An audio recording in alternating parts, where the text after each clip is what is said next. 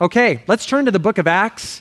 We're in chapter 27. I mean, this is like exciting stuff. We got a major shipwreck that's going to happen.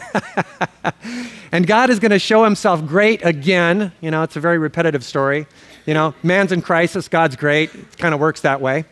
And it's a story about Paul as he is being transported to Rome. I want to back up just a little bit as you're turning there and review from chapter 23. The whole book is about the infancy of the church and the giving of the Holy Spirit and the explosive growth of the kingdom of God. And but then we find persecution that rises up. In chapter 23, Paul's arrested on false charges of having caused a riot and also defiling the temple. And from chapter 23, 24, 25, 26, he's under trial, being examined by different governors and different kings for these false allegations. And now, in chapter 27, we find that after his appeal to Nero, to the emperor, to Caesar, he is now on his way by ship to Rome. And that's where we pick up the text in chapter 27, beginning in verse 1.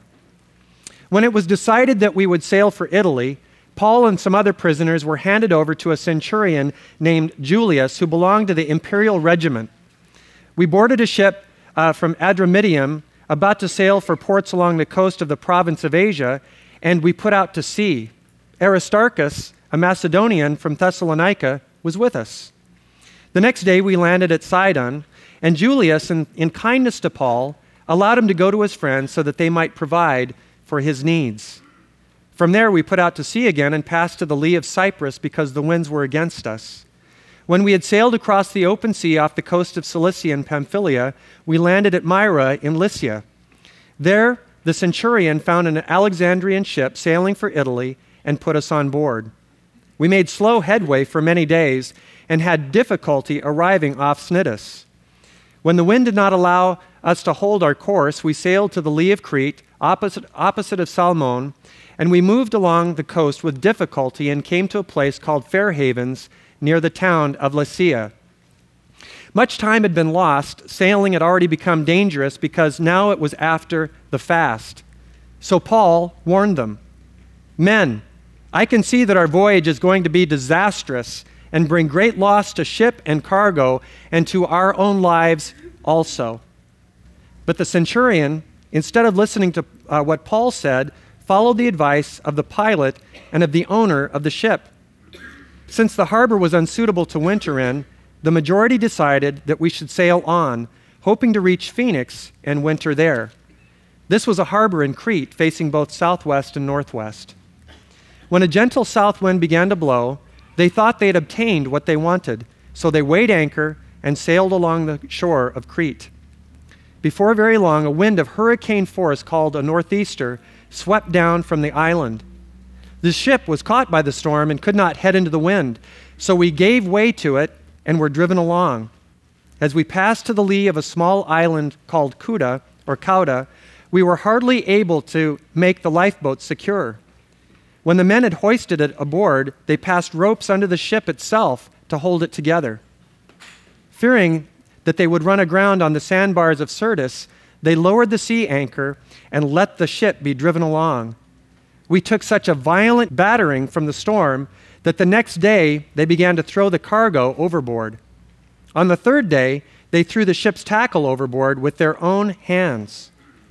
When neither sun nor stars appeared for many days and the storm continued raging, we finally gave up all hope of being saved. After the men had gone a long time without food, Paul stood up before them and said, "Men, you should have taken my advice not to sail from Crete.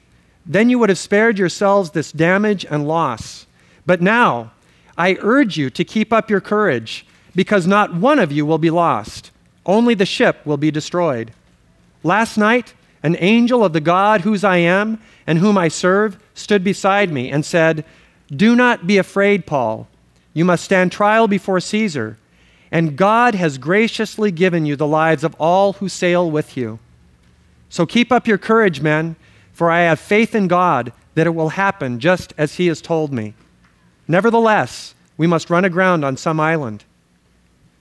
On the 14th night, we were still being driven across the Adriatic Sea, when about midnight the sailors sensed they were approaching land. They took soundings and found that the water was 120 feet deep. A short time later, they took soundings again and found it was 90 feet deep. Fearing that it would be dashed on the rocks, they dropped 4 anchors from the stern and prayed for daylight. In an attempt to escape from the ship, the sailors let down the lifeboat into the sea, pretending they were going to lower some anchors from the bow. Then Paul said to the centurion and the soldiers, "Unless these men stay with the ship, you cannot be saved." So the soldiers cut the ropes that held the lifeboat and let it fall away. Just before dawn, Paul urged them all to eat. "For the last 14 days," he said, "you have been in constant suspense and have gone without food. You have not eaten anything. Now I urge you to take some food. You need it to survive. Not one of you will lose a single hair from his head." After he said this, he took some bread and gave thanks to God in front of them all. He broke it and began to eat. They were all encouraged and ate some food themselves. Altogether, there were 276 of us on board. When they had eaten as much as they wanted, they lightened the ship by throwing the grain into the sea. When daylight came, they did not recognize the land, but they saw a bay with a sandy beach where they decided to run the ship aground, if they could. Cutting loose the anchors, they left them in the sea, and at the same time untied the ropes that held the rudders. Then they hoisted the foresail to the wind and made for the beach. But the ship struck a sandbar and ran aground. The bow stuck fast and would not move, and the stern was broken to pieces by the pounding of the surf. The soldiers planned to kill the prisoners to prevent any of them from swimming away and escaping, but the centurion wanted to spare Paul's life and kept them from carrying out their plan. He ordered those who could swim to jump overboard first and get to land. The rest were to get there on planks or pieces of the ship.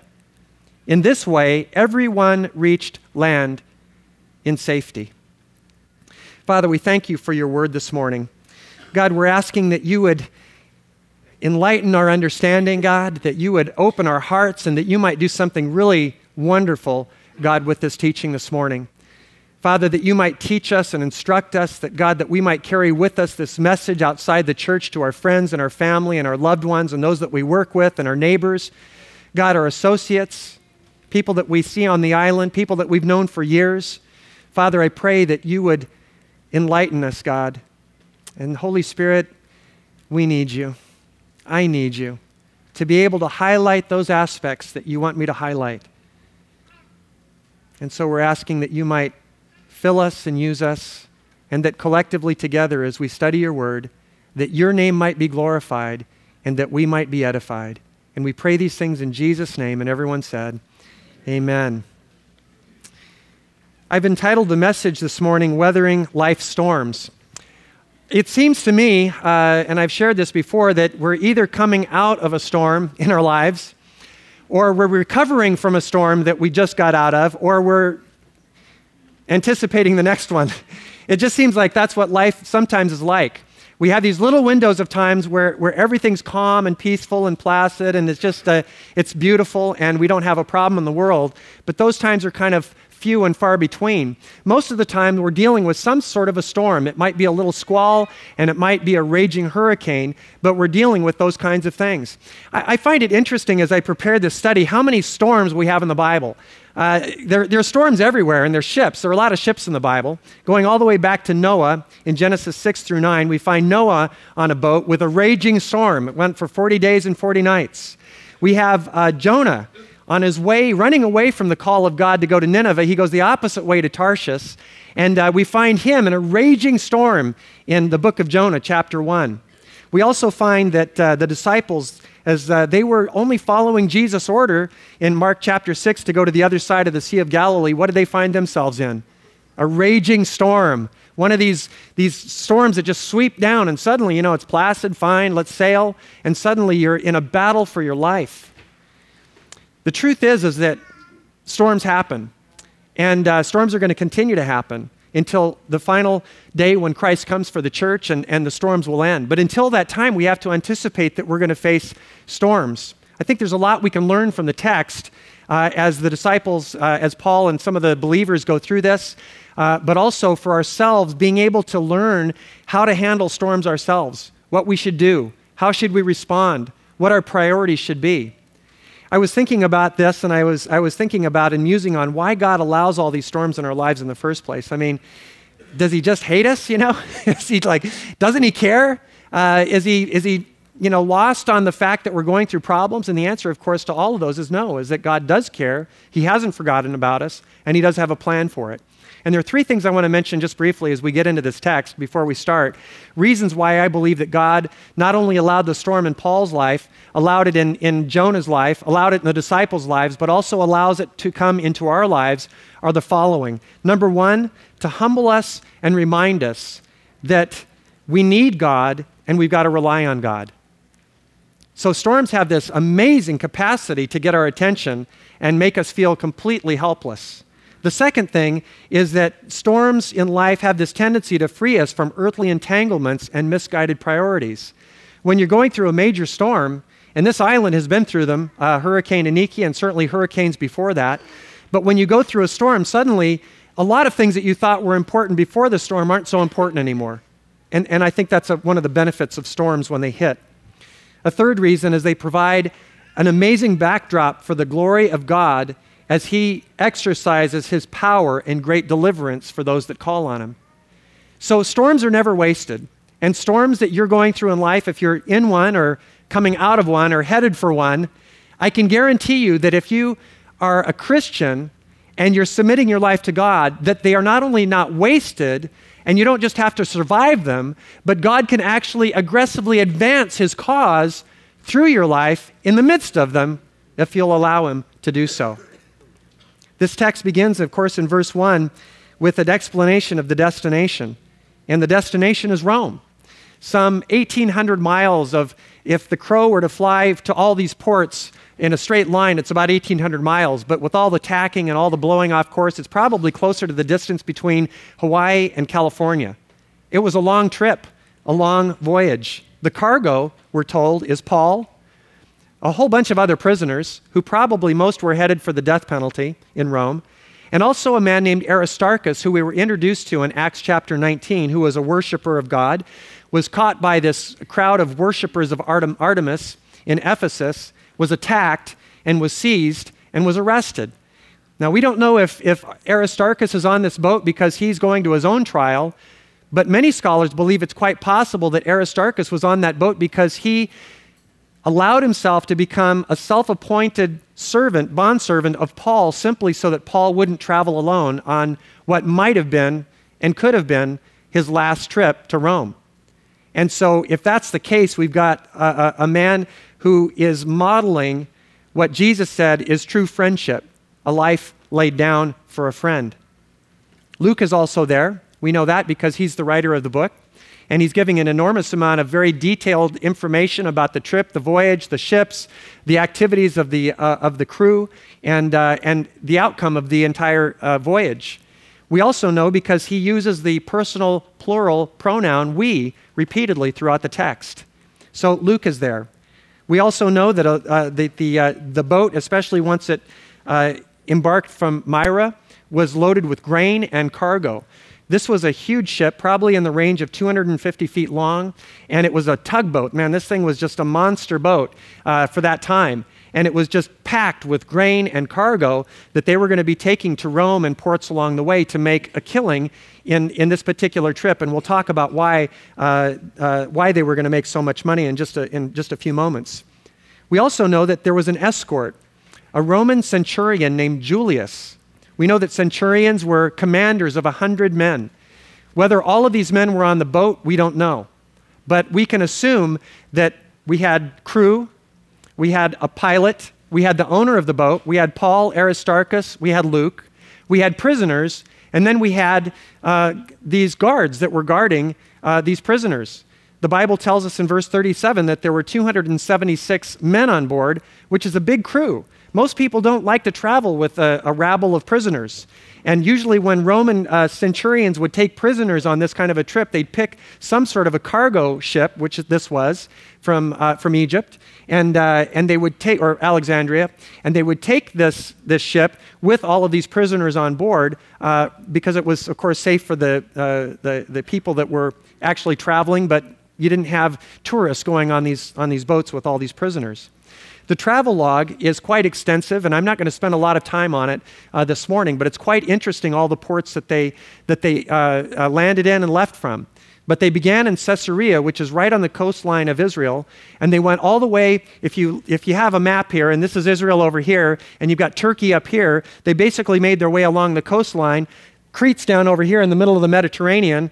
Okay, so Crete's over here, and they get blown over here and blown off course over here, and they finally make it to Malta, and Italy and Rome is up here. So they're basically making their way across, going eastward across the Mediterranean Sea, and they land at a place called Fair Havens, where Paul gives them a warning in verses 9 through 10. And he's predicting a disastrous voyage. Don't you just love people like that? It's gonna fail, you're gonna die. It's like, okay, whatever, So Paul is predicting this. Now it's interesting because when I studied this, I thought maybe he's hearing a word from God. But the Greek precludes that because the word in Greek is theoreo, where we get our word to theorize. It's a theory. He's putting information together. He's putting his knowledge of the sea together. Now remember, Paul's an extensive traveler. He's already been on 3 missionary journeys. He's sailed in excess of 3,500 miles in the last couple of years going on these missions journeys. And he's been in at least 2 shipwrecks already. And so he knows the sea. He knows the seasons. And they make a point of saying it was just after the fast. The fast at this time in 59 AD fell on October 5th. The terrible, dangerous time of traveling was anywhere from beginning of September to the end of November. And they were sailing right in the middle of the most dangerous time in the Mediterranean. This area off of Syrtis, which they had these sandbars, is it's a graveyard for ships. Even today, they do a lot of excavation down there and dives to go see these ships. They're trying to pull ships up. In 91, there was a ship called the Oceanus. Some of you are familiar with that ship. And that sunk right off the north coast of Africa, which isn't too far from where we're looking at right now in this text today. But it was a very dangerous area. And Paul puts all this information together and says, I think this is going to be a disaster. Now, there's a great verse in Proverbs 27:12 that says, the prudent see danger and take refuge, but the simple keep going and suffer for it. But these guys that were sailing weren't just simple, they were greedy. They were trying to make a killing at a time when nobody was sailing. You guys in business, you know what it's like. If you can provide a product when no one else can, you can spike the price. You can make some serious money when no one else wants to do it, when no one else has the courage to do it. And so these sailors are thinking big money. It's kind of like what's the catch show on Deadliest Catch? Thank you. On Deadliest Catch, these guys go out and make like 20 grand in 5 days, And it's dangerous business, but they do it because there's big money involved. And so despite Paul's warning, the majority decided to keep on sailing. And of course, that was at the advice of the pilot. The owner was on board. Julius was influenced by that. But also, keep in mind that Fair Havens was like the most boring port on the planet. And these guys were going to have to winter there for 3 months. And, the crew doesn't want to winter in a no man's land. They want to winter at a decent spot. So they're heading to Phoenix, which is a much, much bigger city.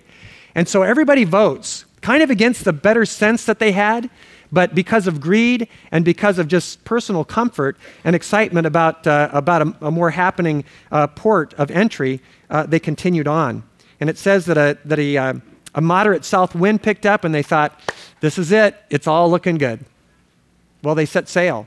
And the passage tells us, beginning in verse 13, that this massive hurricane, it's called a nor'easter, and this massive hurricane came off of Crete and just plowed the ship. This island, we know about hurricanes. In fact, I remember when I got here about 13 years ago, we would visit people's homes in the church, and we're getting to know everybody, and everybody would say, can we show you our video of Iniki? And I'm fascinated by that stuff. I mean, I just love all that kind of stuff. And so I said, sure. So Becky and I sat down on the couch and they'd put the video on. And we're watching as they're describing the wind, and the palm trees are bending over, and the storm hasn't really hit in its intensity yet. And then it gets worse and worse and worse. And then pretty soon you can hear the frightened voices on the videotape of this family that filmed it. And then you watch the windows blow out, and then you watch the roof blow away. And I'm sitting there just glued. I'm just fascinated.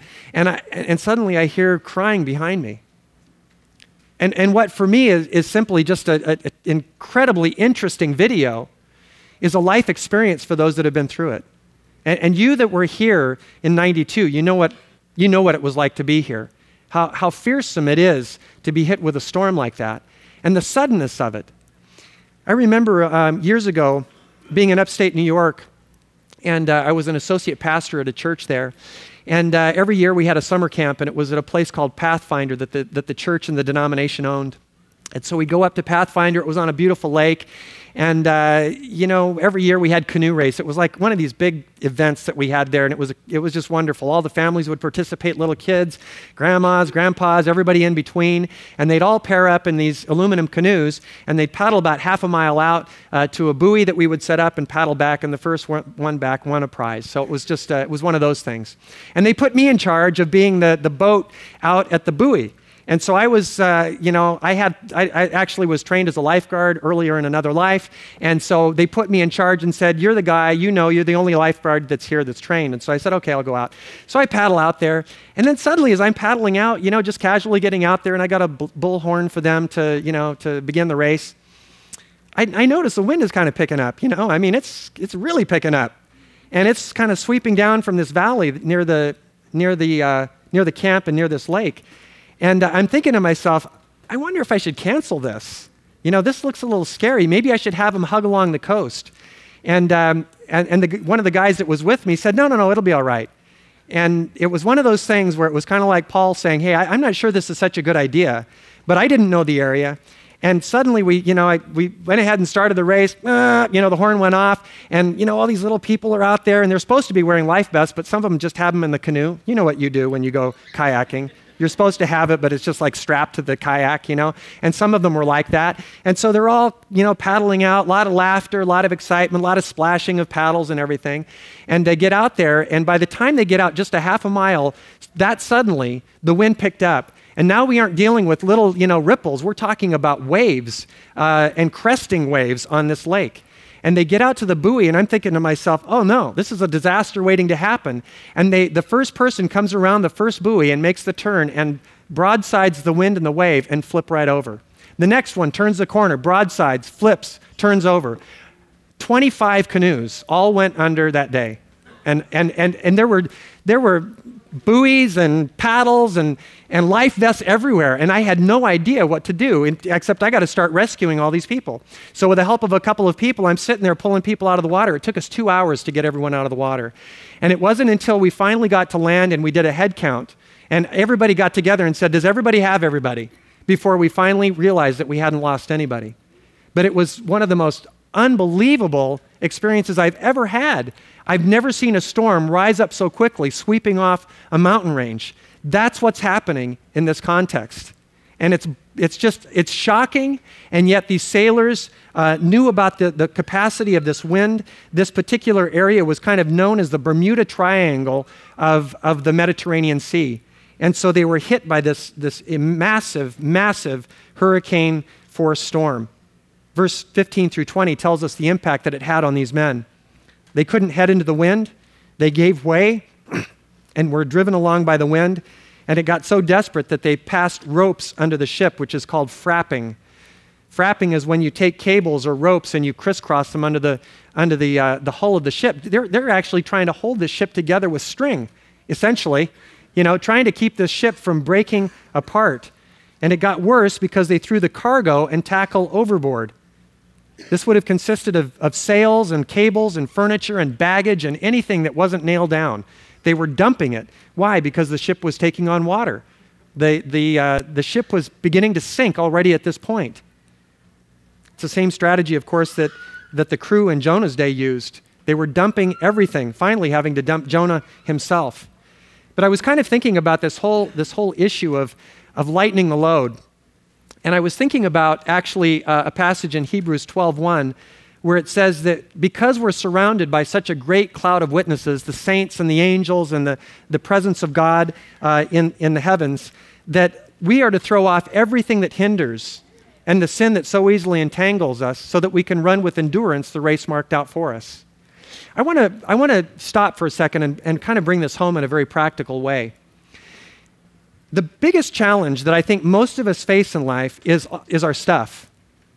It's all the preconditions that we have in life about what life is going to be like, and we kind of come to God and say, God, the house, the car, the vacations, the 401k, the whatever it is, the kids, we've got all these things. And God, now that I've kind of made my point clear about what's important to me, I'm giving you whatever you want that's left. Do you know what I'm talking about, right? And we kind of have this precondition in our mind that everything has to survive if God is going to be faithful with us, right? That everything has to make it through. That everything has to come with us, whether it's in ministry or making it through a storm or, whatever adventure or call that God has on our life. We're sitting there with this giant bag, dragging this stuff with us and say, I'm ready to go, and we're pulling up to the line, the starting line for a foot race. And we've got this gargantuan bag behind us that says, I'm going to win this race, for the glory of God. And we got like 800 pounds behind us, that we're pulling along.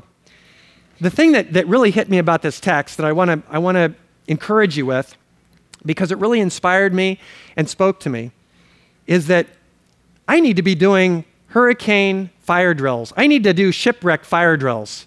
And I've done fire drills before in my life, those temptation fire drills where I'll get in front of the mirror and I'll imagine temptations that might come my way. And rather than being surprised when they come, is I actually go through little fire drills with myself. And I'll look in the mirror and I'll say, Bob, this temptation is coming. And I'll go, no, Bob, don't, Bob, no. And I'll say, good job, good job. Then I'll give myself another temptation. And I'll be thinking to myself what the temptation might be and the circumstances where I might be vulnerable. And I'll tell myself, no, don't do it. There's too much at stake, So actually, when I go through my little fire drills, they actually prepare me. I know it sounds kind of silly, but we do fire drills for a lot of things. And what does a fire drill do? It prepares you so in a moment of chaos or uncertainty or fogginess of your thinking, you know the right thing to do.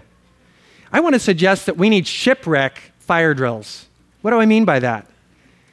Well, let's say you stand in front of the mirror and you tell yourself you're going to lose your home, you're going to lose your car, you can't make your payments because of the subprime lending problem, or because of the economy, or because you spent all your vacation money on ATA airline tickets that you're never going to see again, which is my story.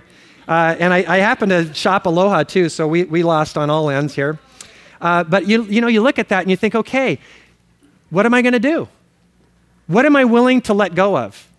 It's a shipwreck fire drill, in essence. It's the ability to lighten the load and say, you know what? I can survive that. That'll be okay. It's not the end of the world. And suddenly I begin to play out in my mind a shipwreck fire drill. And God has actually asked me to do this on a number of occasions where I'm like, Lord, this is hard. What would you do, Bob, if you lost your sons? Would you still serve me? What would you do if you lost your wife? Would you still serve me? And I'm sitting there gulping, it's like, yeah, I would. But it's a fire drill and it prepares my heart. And I want to share with you that there's an aspect of this related to the cargo and the profitability of all these things that the ship was carrying that they started throwing overboard when they realized what was at stake. But this brings Christians into crisis when they face these things, because I want to suggest to you that we really haven't had a shipwreck fire drill in our hearts before God and said, God, it's all yours anyway. If you want me to lose everything, I'll lose it. It's like a great example of this, of course, is Job when he said, hey, he lost his family, he lost his kids, lost his business, lost his standing in the community, lost everything. And he said, naked I came, naked I'll return. Blessed be the name of the Lord. This is a man that had done shipwreck fire drills. We're not actually told that in the Bible, but I believe based on his response that this was a man that understood that it wasn't his. I don't want to belabor this point, but I think it's so important. I think it's something that we should probably really consider. You know, when you get to that place of realizing, you know, you're trying to hold on to everything and suddenly you can't hold on to it anymore and you let it go and you suddenly feel peaceful. You know what I'm talking about? But you know that stage just before you let it go and you're frantic, you know, and you're dying and you're thinking, where is God? And he must hate me. What did I do, you know? But I believe that God oftentimes brings us into these experiences to release us from the very things that are preventing us from being as fruitful as he wants us to be. This is what the parable of the sower says, the third type of soil. Good soil choked out by weeds. The cares of this life, the concerns about money, all of these things that consume us, this giant bag that we're dragging behind us as we want to run our race with Christ. And sometimes God just says, let go of the bag. I have you. Everything is going to be okay.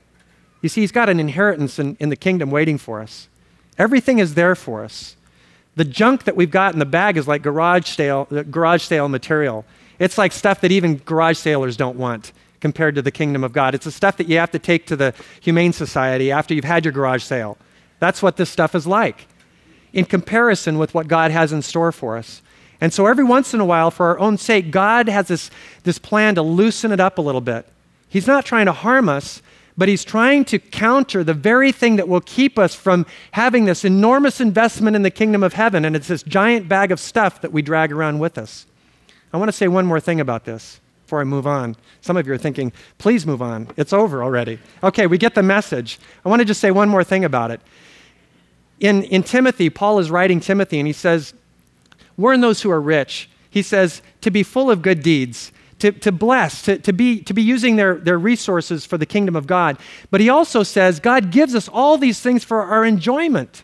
So God isn't saying, you know, dump the bag. He's just saying, keep everything in perspective. So when the storms come, your life isn't completely falling apart and you're so consumed with the travesty of your own experience that you're not able to do another very virtuous and important part of how a Christian goes through a crisis like that, and that's serving other people. You can't serve other people and love other people in the midst of a crisis when you're trying to hold on to your bag and drag your bag with you. So all I'm saying is that we need to have this heart of being willing to release things and even throw stuff overboard and realize it's going to be okay. And I want to speak directly to some of you who are going through a financial crisis right now, and the job market's changing and shifting, and we're possibly looking at a recession, and the dollar value is dropping against pretty much every other currency in the world. And I want to encourage you, God is on the throne. God will see you through. God is always faithful. God will never leave you, and God can bring you home. These are the truths of the Bible that are laid out for us. But in the context of this voyage, the text tells us that they gave up all hope of being saved. It means all expectations or confidence of something good happening in the future just vaporized. And they gave up all hope. Even Luke includes himself in this category. They couldn't navigate and they couldn't eat. Any of you ever been on a stress diet? Am I the only guy that's been on a stress diet before? It's the most remarkable, wonderful, effective diet on the planet. It may not do well for you in the long run, but when the stress comes, boy, does it take your appetite away, you know? And I've been on a stress diet a number of times, and I'm thinking to myself, well, it's not all bad. I'm losing some weight that I gained during Christmas or whatever, you know? And so, but this stress diet is basically what these sailors are experiencing, so much so that these guys can't even eat. And so I find it interesting that we've got this very hopeful situation, this boat full of grain, all these great plans, and then they come into this storm, and suddenly they're throwing everything overboard, and suddenly they don't even think they're going to make it anymore. And I'm amazed how many times in the Bible God brings his people to situations just like that. Over and over and over it happens in the Bible where the people are brought to this point of terrible crisis, shocking crisis. How about the people of Israel when they were leaving Egypt and they thought, what great plans, you know, this is awesome. And they're leaving it's a giant party. They basically plundered Egypt and they're going away richer than they can even possibly imagine. And they've got great hopes, and then they get to the Red Sea and it's blocking them, and the Egyptians are hot in pursuit, and they came to a point of crisis. I think about Gideon's men. He had thousands of guys. God whittles it down to 300, and they're in a crisis, facing what the Bible says the Amorites were as many as the sand in the seashore. And they're facing it. It's a terrible crisis. Hezekiah facing the Amorites and or the Assyrians in 2 Kings chapter 20. And he's facing just this massive invasion. And he comes to a crisis, a godly king that loved the Lord, served God, didn't really do anything wrong. But God, for his own purposes, was bringing the people of Israel to the end of themselves and the end of their own resources. And it was the backdrop for the display of God's power and deliverance. And the Bible tells us in the course of the night, before they even engaged in battle, the angel of the Lord, in response to Hezekiah's cry for help, went out and killed 185,000 men in one night. Isn't that amazing? These numbers are hard to even grasp. But an angel of the Lord took care of the enemy in one night. One of my favorite verses in the Bible, and I've got a number of them, but this is another favorite, is in 2 Corinthians chapter 1, verse 8. And Paul, in the context of this verse, is actually describing some of the challenges he's had during his Asian ministry, part of which has already taken place and part of which is going to be taking place. But he says, "We don't want you to be uninformed, brothers, about the hardships we suffered in the province of Asia," all of the sufferings that he's already been through. "We were under great pressure, far beyond our ability to endure, so that we despaired even of life." Now, what Paul is describing is coming to such a degree of hopelessness and despair and exhaustion that he wanted to end it all. He saw no hope, no rescue, no deliverance. And so he came to the point where it's just like, he's either going to end it himself, or he's prepared, like Elijah was, to just put me out of my misery, God. Just end it. I've got nothing left. But he goes on to say that this happened, all of these events, these crises, these storms, these events in his life that were so challenging. He said, this happened that we might not rely on ourselves, but on God who raises the dead. Do you understand what he's saying? That the tendency of our human heart is to rely on ourselves. We're dragging our big bag behind us, and we're trying to negotiate all this stuff and keep it with us, and some of it falls out, and we're trying to scoop it up here and keep moving forward. And then suddenly a storm hits, and we're frantic trying to figure out how we're going to save the bag and our lives at the same time. But God allows these storms to come, and Paul says it directly. These things happened that we might not rely on ourselves, the human tendency, but on God who raises the dead. And we're going to see that, not only the resurrection of the dead, but he saved 276 men's lives on this particular venture of faith. Well, Paul in verse 21, the Bible tells us that he rebukes them. It almost looks like a sophomoric "I told you so," but that's not really what he's saying. What he's saying is that, my advice was good the first time, and I know you guys didn't really know me, and you don't know my experience, but it's really important for you to realize that I was correct only because what I'm about to say next to you is so critical that you listen carefully. And so he begins to reveal the source of his confidence that everyone would live. And I believe this source, of course, the Bible tells us is an angel.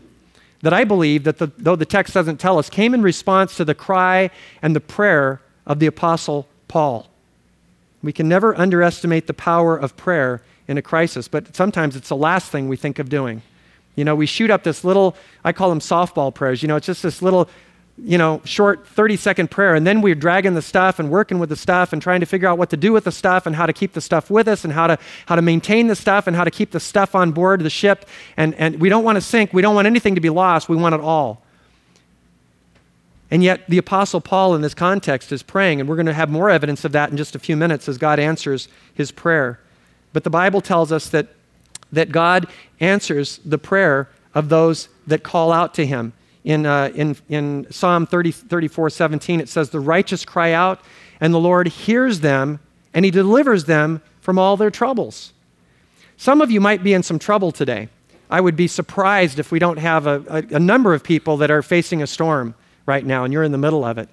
And what I want to tell you and encourage you with is the most important thing you can do is, first of all, have your shipwreck fire drill and realize that you don't have to survive, and your stuff doesn't have to survive either. You belong to God. It's his business. But secondly, pray. Spend at least as much time praying as you're trying to keep your junk together, But just pray and surrender it to God. Pray as a family, fast, seek the Lord, and ask him for help. But because Paul did these things, God sent an angel, and the first thing the angel said is, don't be afraid, Paul. It actually, in the Greek, it means stop being afraid, meaning Paul was afraid. 79 times in the New Testament, the Bible says, don't be afraid. And there's a very good reason, because life is fearsome sometimes, isn't it? I get frightened sometimes. We all do. We don't know what's coming. We don't know how we're going to manage. We don't know how we're going to escape. Sometimes we've done it to ourselves. But the angel comes to Paul and gives these very comforting words and says, Paul, don't be afraid. I love Isaiah 41:10. So do not fear, for I am with you. Do not anxiously look about you. That's watching out for your junk. Don't anxiously look about you. I will help you. I will strengthen you. I will uphold you with my righteous right hand. These are the words of God, not just to the prophets, not just to that time, but even to us today. Don't fear. I want to say it as clearly as I can to you. So do not fear. Do not be anxious. Your God, the creator of the universe, is with you. He will rescue you. He is watching over you. And he is able to bring you home to absolute safety. He also says to Paul that you're going to stand trial before Caesar, basically communicating three things. Paul's in the right place, doing the right thing. Secondly, that Paul is going to Rome. Thirdly, that he's virtually immortal until that time comes. And so Paul doesn't have to have any fear at all. And he also says something interesting that's kind of an addition, an add-on that wasn't even necessary, but he says, God has graciously given you the lives of all who sail with you. I love that. God has graciously given you. Why? Because I believe Paul was praying for these 275 additional passengers. He wasn't just praying for himself for deliverance, but I believe the Apostle Paul was crying out to God for the entire ship's salvation. I was kind of thinking about this and kind of changing the metaphor a bit, but still using the idea of a ship, is that all of us are on a voyage. And we've got certain people who are on board with us. We've got our family. We've got people we work with. We've got our fellowship here at church. We've got people in the community that we have influence with and that we relate to, friends that we surf with or have activity with, people that we've known for years. Those are the people on your ship. I've got people on my ship. You've got people on your ship. And what I want to say is that I believe God has put your ship together, your very specialized, very specific network of relationships, that God might use you like Paul in crying out to God that not one would be lost, that God would use you to be a part of the salvation of every person, so that though they don't know Christ, they might come to know Christ. So though they don't know how to handle the storms of life, that you are there at that moment, confident in God, hearing from God, empowered by God, already did your fire drill, your shipwreck fire drill, and you're not in a place of scrambling, but you're in a place of prayer, and you're in a place of giving the proper word at the proper time to strengthen those that are in need. And that's what Paul did. He exhorted them to believe in God. He says, keep up your courage. What he really means in the Greek is be of good cheer. And all together we said, yay, yay. I want to be of good courage. I really want to have faith, but the best I can do is, yay, give me some more courage, Lord, And so Paul says to them, be of good courage. The Lord had encouraged Paul on at least 4 occasions. And Paul is a man who passes on the encouragement to others. The Bible speaks of the power of encouragement repeatedly. We need to be men and women who have already done our shipwreck fire drill, and we're available emotionally, spiritually, physically to help those that have not done the shipwreck fire drill. And the most important shipwreck fire drill is coming to know Christ, making a decision for Jesus. And we need to be freed up to help people that have not made that decision, able to comfort those in all our troubles with the comfort that we ourselves have received from God. And Paul says, I have faith in God that it's going to come to pass just as God said. I think it's interesting that Paul didn't say, you guys need to come to Christ. I'm sure he's going to talk about that later. But right now he's saying, look, I have faith. I have faith that's going to happen. You hold on to me because I'm holding on to God.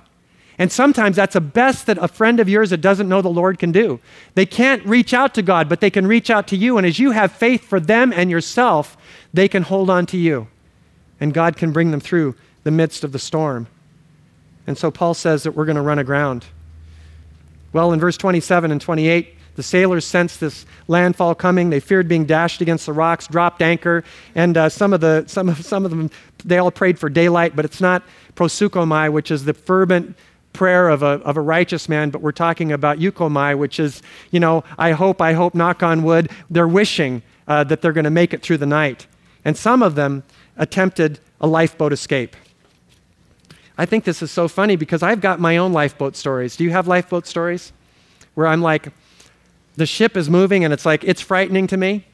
And I'm thinking, I'd love to just go down to Na Willy Willy and privately buy a little boat and just sail away. And no one would ever know what happened to me. I've got a life insurance policy. My wife will be fine. And, the kids won't, well, I don't know. Nobody's going to be fine. But, you go through these things, these fantasies in your mind of somehow just kind of slipping away and leaving the stress and the pressure and the storm. Am I the only one? Does anybody else sometimes, maybe not the sailboat, some of you are waving your hands and your spouse is like, what are you doing? Don't tell me you're going to run away from me. But we all have these times when it's like the pressure mounts and we're just like, I can't take it anymore. I just can't go another day. And we have these little fantasies of somehow escaping. And that's what these crew members are thinking. They're just like, we're just going to get out of here. We know that it's going to be disastrous for people behind us, but we have to leave. I can't take the pressure. I can't take the stress. I can't take the suspense. We're going to venture on our own and see if we can at least save ourselves. But Paul encouraged them and warned them against desertion and said something interesting. He says, if these guys don't stay on board, none of us will make it. Because God was collectively going to save this entire ship. And I want to just say one more thing about this briefly. For those of you that are thinking about running away, can I just encourage you not to run away? Because deliverance is around the corner. Don't run away from your marriage. Don't run away from your commitments. Don't run away from the pressure of your financial situation. Don't run away from your job. Don't run away from your responsibility as a father or a mother. Don't run away. Don't run away. This is a lifeboat fire drill. No, I won't do it. I'm not going to run away. You coward, don't do it. Be more courageous. You can stand this, And so we need to have these little conversations with ourselves and just say we're not going to run away. And so Paul urges them to eat in verse 34 and 35. And it's just amazing the presence of Paul as a leader because he's already had his shipwreck fire drill. He's actually been through them twice already. Because he's been through it, he's already made the decision that his life belongs to God, that nothing can harm him, nothing can hurt him. He's immortal until God wants to take him home. And his only purpose is the glory and power and majesty and advancement of the kingdom of God. And because he's already done that, he's available to serve other people, to be a leader, to have the presence of mind to not be in chaos himself, but to actually calm the people around him. And so he tells them, you guys need to eat. It's such a practical thing. The Bible says that how blessed